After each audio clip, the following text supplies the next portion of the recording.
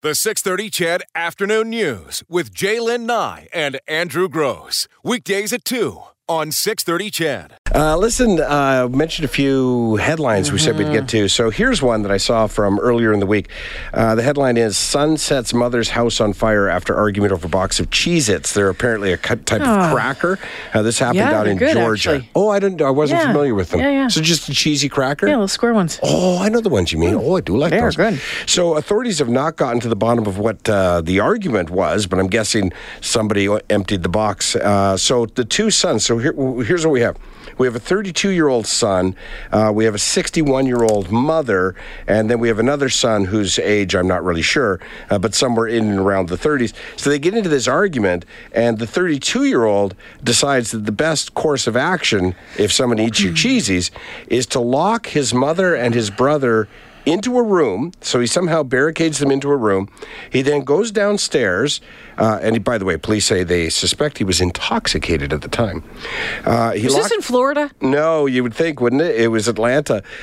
He allegedly then doused the front steps with gasoline and set the house on fire, trapping the two family members inside. According to local news station CBS 46, the younger brother was able to reach his mother, carry her, open the door and carry her down to safety through a second-story window. Oh, so he didn't get the door open. He got her out through a window. The 32-year-old man charged with arson. I guess so. You hear stories like this all the time where some family dispute escalates into violence.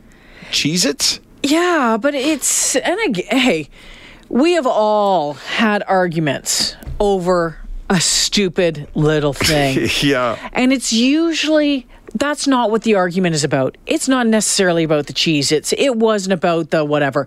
It was everything that led up to the Cheez-Its moment, right? And then you just break and everything just goes flying out the window. You're right. I thought about this last night because, we're on the eve of a vacation. And I don't want to spoil even 30 seconds of that vacation with some stupid argument about something. And I was thinking the last time we were there, we had this blowout argument, the family, but it was so dumb. And I take total responsibility for being the ass in this particular situation. But we were at dinner at one of those, specialty restaurants, having a nice meal, and we were talking about the festival, and because the kids are involved as well, right?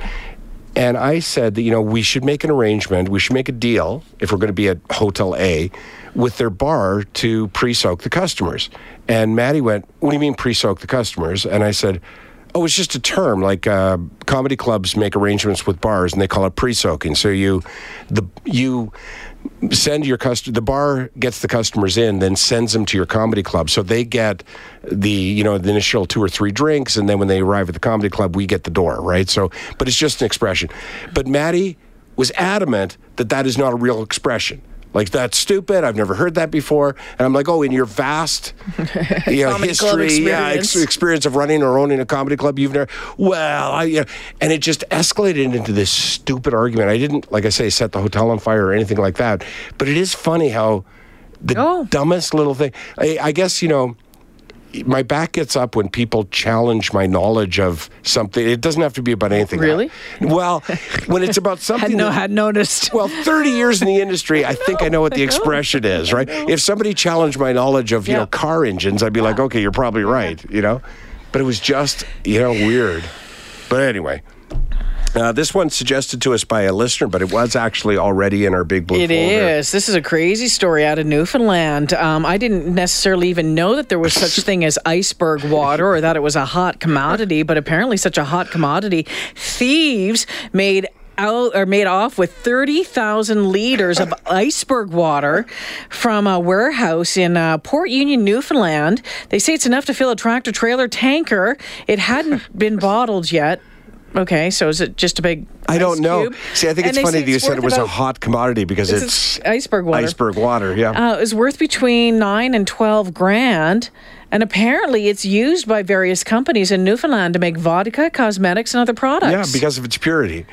I have heard of it, but I don't know. And I read the article, and then I tried Googling it to see if somebody else had written an article. I tried to find out, how do you steal 30,000 liters? Who's having the biggest kitchen party this week? But how do you physically steal 30,000 liters of water if it's not bottled yet? I mean, what do you put it in? Is it in tanks? Is it in... I don't know. Can you just imagine? Oh, my God, Nancy.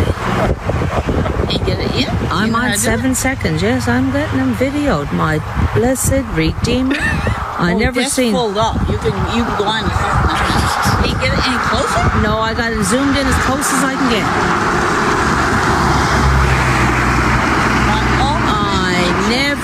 Never seen the likes of this before in my life. And we'll never see it again. No, but we got it. Oh, my blessed Redeemer. Look at the size of them, Nancy. I know. I love those two. It works for anything. And they're filming the making off with the iceberg water. They could easily own the iceberg water company. Oh, my blessed Redeemer, Nancy. Someday we have to track those two down. I totally agree. Because they've become such a part of this show. Oh, and they need to know that. Yeah. They're like Vianco Bogate. Who? Vianco Bogate. I don't know who. He was such a big part of American culture for 30 years and didn't know it. A Wide World of Sports. You remember Wide World of Sports? Yes. And do you remember at the beginning they would say the thrill of victory, the agony of defeat? And there was a ski jumper who wipes out on the pole. That was him? Vianco Bogate. I think he was from, I want to say Austria. Vianco Bogate, yeah. okay. He had no idea that he had been weekly the agony of defeat until ABC or whoever. Showing the worst moment of his career. Yeah, exactly. He had given up ski jumping like 25 years earlier. But yeah, he was quite pleased to be invited to their 30-year reunion. How about this one? Police arrest a thief who kept a journal with specific details of everything he stole. This was in Baldwin, Missouri. They caught a guy last week walking down the street with a bunch of bottles of alcohol in his bag. He matched the description of someone who'd stolen alcohol from a nearby store. The police didn't have to work too hard to figure out what stores he'd done, because the guy kept a journal for it's good to be organized in most cases, not in this case. So they found out about dozens upon dozens of other petty thefts and crimes that he'd committed, because each day, not only would he detail what he had stolen, where he had stolen from, what he thought the value of it was, and what he had done with the stolen goods. And on days he didn't steal anything, he had in his journal, had a nice off day. Jeez. They don't know what charges he's facing yet, because they haven't figured out how many charges they're going to lay against him. But it could be in the hundreds. Wow. That's not brilliant. Well, really. Yeah, I know. I mean, there was a story from, the East Coast yesterday about that guy who had stolen stuff, and his house was filled with original art from the masters. Like, it was just absolutely real. Like, you name it, all over the place. Yeah. I mean, just keep it under the... Just write it down anywhere. I mean, write down your vitamins that you take in the morning, and write down the food you put in your body, or, whatever. But I'd be writing down my crimes. What's wrong with criminals today? In my day, criminals were much better. So, years ago, when Coach and I met, he sent me over a drink. We were at a restaurant, and he'd had a crush on me when I was on television. It's a long story. Yeah. But he sent me over a drink that night. I know the story, yeah. He sent me over a drink that night. We were at Bistec over on the south side. And he sent me over a beer, and actually my now stepson was the one that delivered it to me. And long story short, the group of girls I was with, the first time my mom had ever visited me in Edmonton. I'd lived here for 10 years. She'd never come out here before, but she was there that night. And she was adamant that after I went over and thanked Coach for the beer afterwards, and then my girlfriend's like, you got to give him your number. I'm like, what do you mean I got to give him your number?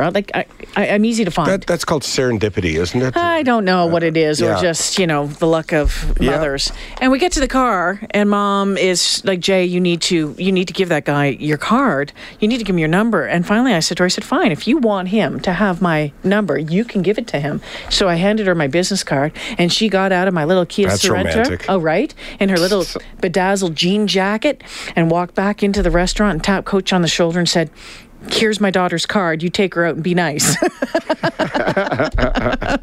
Literally, that's what she said. And so you think about sometimes parents get involved with things, love and all that business. There's a mom in Maryland at a university down there. And the police at this university are warning students that they're calling a helicopter mom or a mom on the loose. She is prowling the campus, asking people if they'd be interested in going out with her son. She has approached students in the campus library and arts building, attempted to show students a photo of her son on a mobile phone, asking them if they were interested in dating him. They're not searching for, like, it's not a criminal matter, but they're trying to find her to say, okay, you need to stop doing this. So she did it without the permission of the son? Oh. Yeah. They have all sorts of pictures of her all over the school, talking to people, showing pictures of the boy. Say, will you please take my son out? Oh, that's sad. Isn't that, yeah, is it? It is sad. Is it sad? Yes, let him be a man. Like, he'll get there. I mean, just because he's not doing it maybe on his own time or doing whatever. It's, whatever. Everyone's on a different schedule when it comes to that kind of thing. Can you imagine? Who's that lady? Oh, my gosh. Well, I would not. I'm not a young woman, as you know. But I would not date a young man whose mother got that involved, because that's a huge red flag to the relationship. What's that look like a year into marriage? You know what I mean? Like, no, I'm not doing it. I'm having no part of it. When are the babies coming? Yeah. By the way, you mentioned handing your card. Yeah. Unrelated to that, but related to business cards. I don't know. Do people still use business cards? I guess so. I have them. I always have the box that Chorus buys for me almost intact, because no one ever asked me for my business card. But I once, when I was working in the oil field, I went to see some new customer down in Calgary, and he handed me his card, and I handed him my card. And later, when I got back to the office, you go through the cards. Yeah. We used to staple them to a Rolodex. So I remember the Rolodex. Yeah. But when I looked at his card, on the back was written, "Gone to pee, don't touch my beer." Really? Yeah, he must have just used that to... He must have been somewhere at a bar and just wrote that on the card and put it by his beer. So, and then added it back to his cards again. Yeah. Awkward. Hey, Andrew Gross. Just sometimes my kids make me laugh, and then we've got some great texts we want to read. I told you off air that Maddie was looking to buy some comfortable pants to get on to wear on the flight tonight, and she had offered to exchange the cost of the pants with whatever chores or errands that we could give her. So we gave her this long list of errands, and among those that I had said was, "Hey, I need a backpack, something that will fit into carry-on, overhead bin or seat in front of me. Prefer something camo." Is what I said. And I also need a package of razors. And I sent a picture of the razors. But there's something about iPhones and Androids that they don't always get along. And sometimes the messages are out of order. So I just got a text from Maddie. "Oh, Dad, they only have one size of razor pack, but I'm pretty sure it will fit in carry-on." Then she went, "Oh, wait. You meant carry-on size for the backpack, didn't you?" She's serious. You were talking about... So she didn't have a pair of stretchy pants that she could wear on the plane? Who knows? Because she has a lot of clothes. So says my visa statement. Unless she's, I don't know, maybe she's, clothing the neighborhood. We had talked about your story with the mom leaving posters around campus to try to attract suitors for her son. This text comes in. "Worst pickup line ever. My mom says I'm cool. And a kid at skate camp gave me his mom's number." Aw, that's sort of cute. And with regard to your... Go give this to your coach. I know, said the kid. What's worse than that? Send the dog. "Mom sent me over and gave me this." Yeah, I know. What do you mean? Oh, he's kind of shy, but he's got a really good job. With regard to Coach having a crush on you... She thinks that you're the best coach I've ever had. He's desperate. Jaylin, I had a crush on you too, says Wayne. Aw, thanks, Wayne. Aw. And I mentioned that I once got a card from a business associate that had written on the back, "Gone to pee, don't touch my beer." And Phil from Grand Prairie says, at a party, someone wrote on the card they had laid on top of their beer, "I spit in here." So I wrote, "So did I." And we used to do that with our old boss's business cards, randomly pull them out and write things on the back. So when he handed his cards out, people would think he was weird. There you go. It's oftentimes you think, whatever. You think of a story or memory and you put it out there on the air thinking, I've got to be the only person who's ever encountered. And then, 10 people go, yeah, we did that. Are younger people still using business cards? Because, I love... Or is it digital now? I don't know. I do love... you kiss phones? I don't know what you do. Yeah, right? Yeah. I love a beautiful business card. But I still love a beautiful handwritten note, too. So, well, plus a lot of people print their own cards now. Yeah. A lot of people are self-employed, and that's an easy way to do it. You can buy the paper at any office supply type place. But do you remember the days when the quality of your business card meant a lot? Oh, well, I think the quality still does mean a lot. Yeah, whether they're, that raised print and the nice, thick, solid. Yeah, exactly. I'm still impressed by a nice business card. Yeah, you want it thick and raised, and you want a really good logo on there. Yeah. That says a lot. Boom. Throw that bad boy down. Well, I'm not sure if it's how much it says. I just... What was the movie, An American Psycho? Was that the movie? Didn't see it. There's a scene in there about everybody talking about what their business cards look like. It's actually a really interesting... It's a good movie in general, but it's a really interesting scene. Just all these young, sort of at the time, millennial types talking about what their card says about them. I just always get them through work. I mean, I show up and there's a box on my desk. And that replaces the box from last year that's still mainly full because I don't use them very often. I never know what to put on. I have a festival card. I have a, if you want to hire me card. I have my agent's card, and I have the chorus card. So I have 4 cards. Yeah, that's a lot to carry around. Well, I never do, and I never know which one to hand out, to be honest with you. The 6:30 CHED Afternoon News with Jaylen Nye and Andrew Gross. Weekdays at 2 on 6:30 CHED.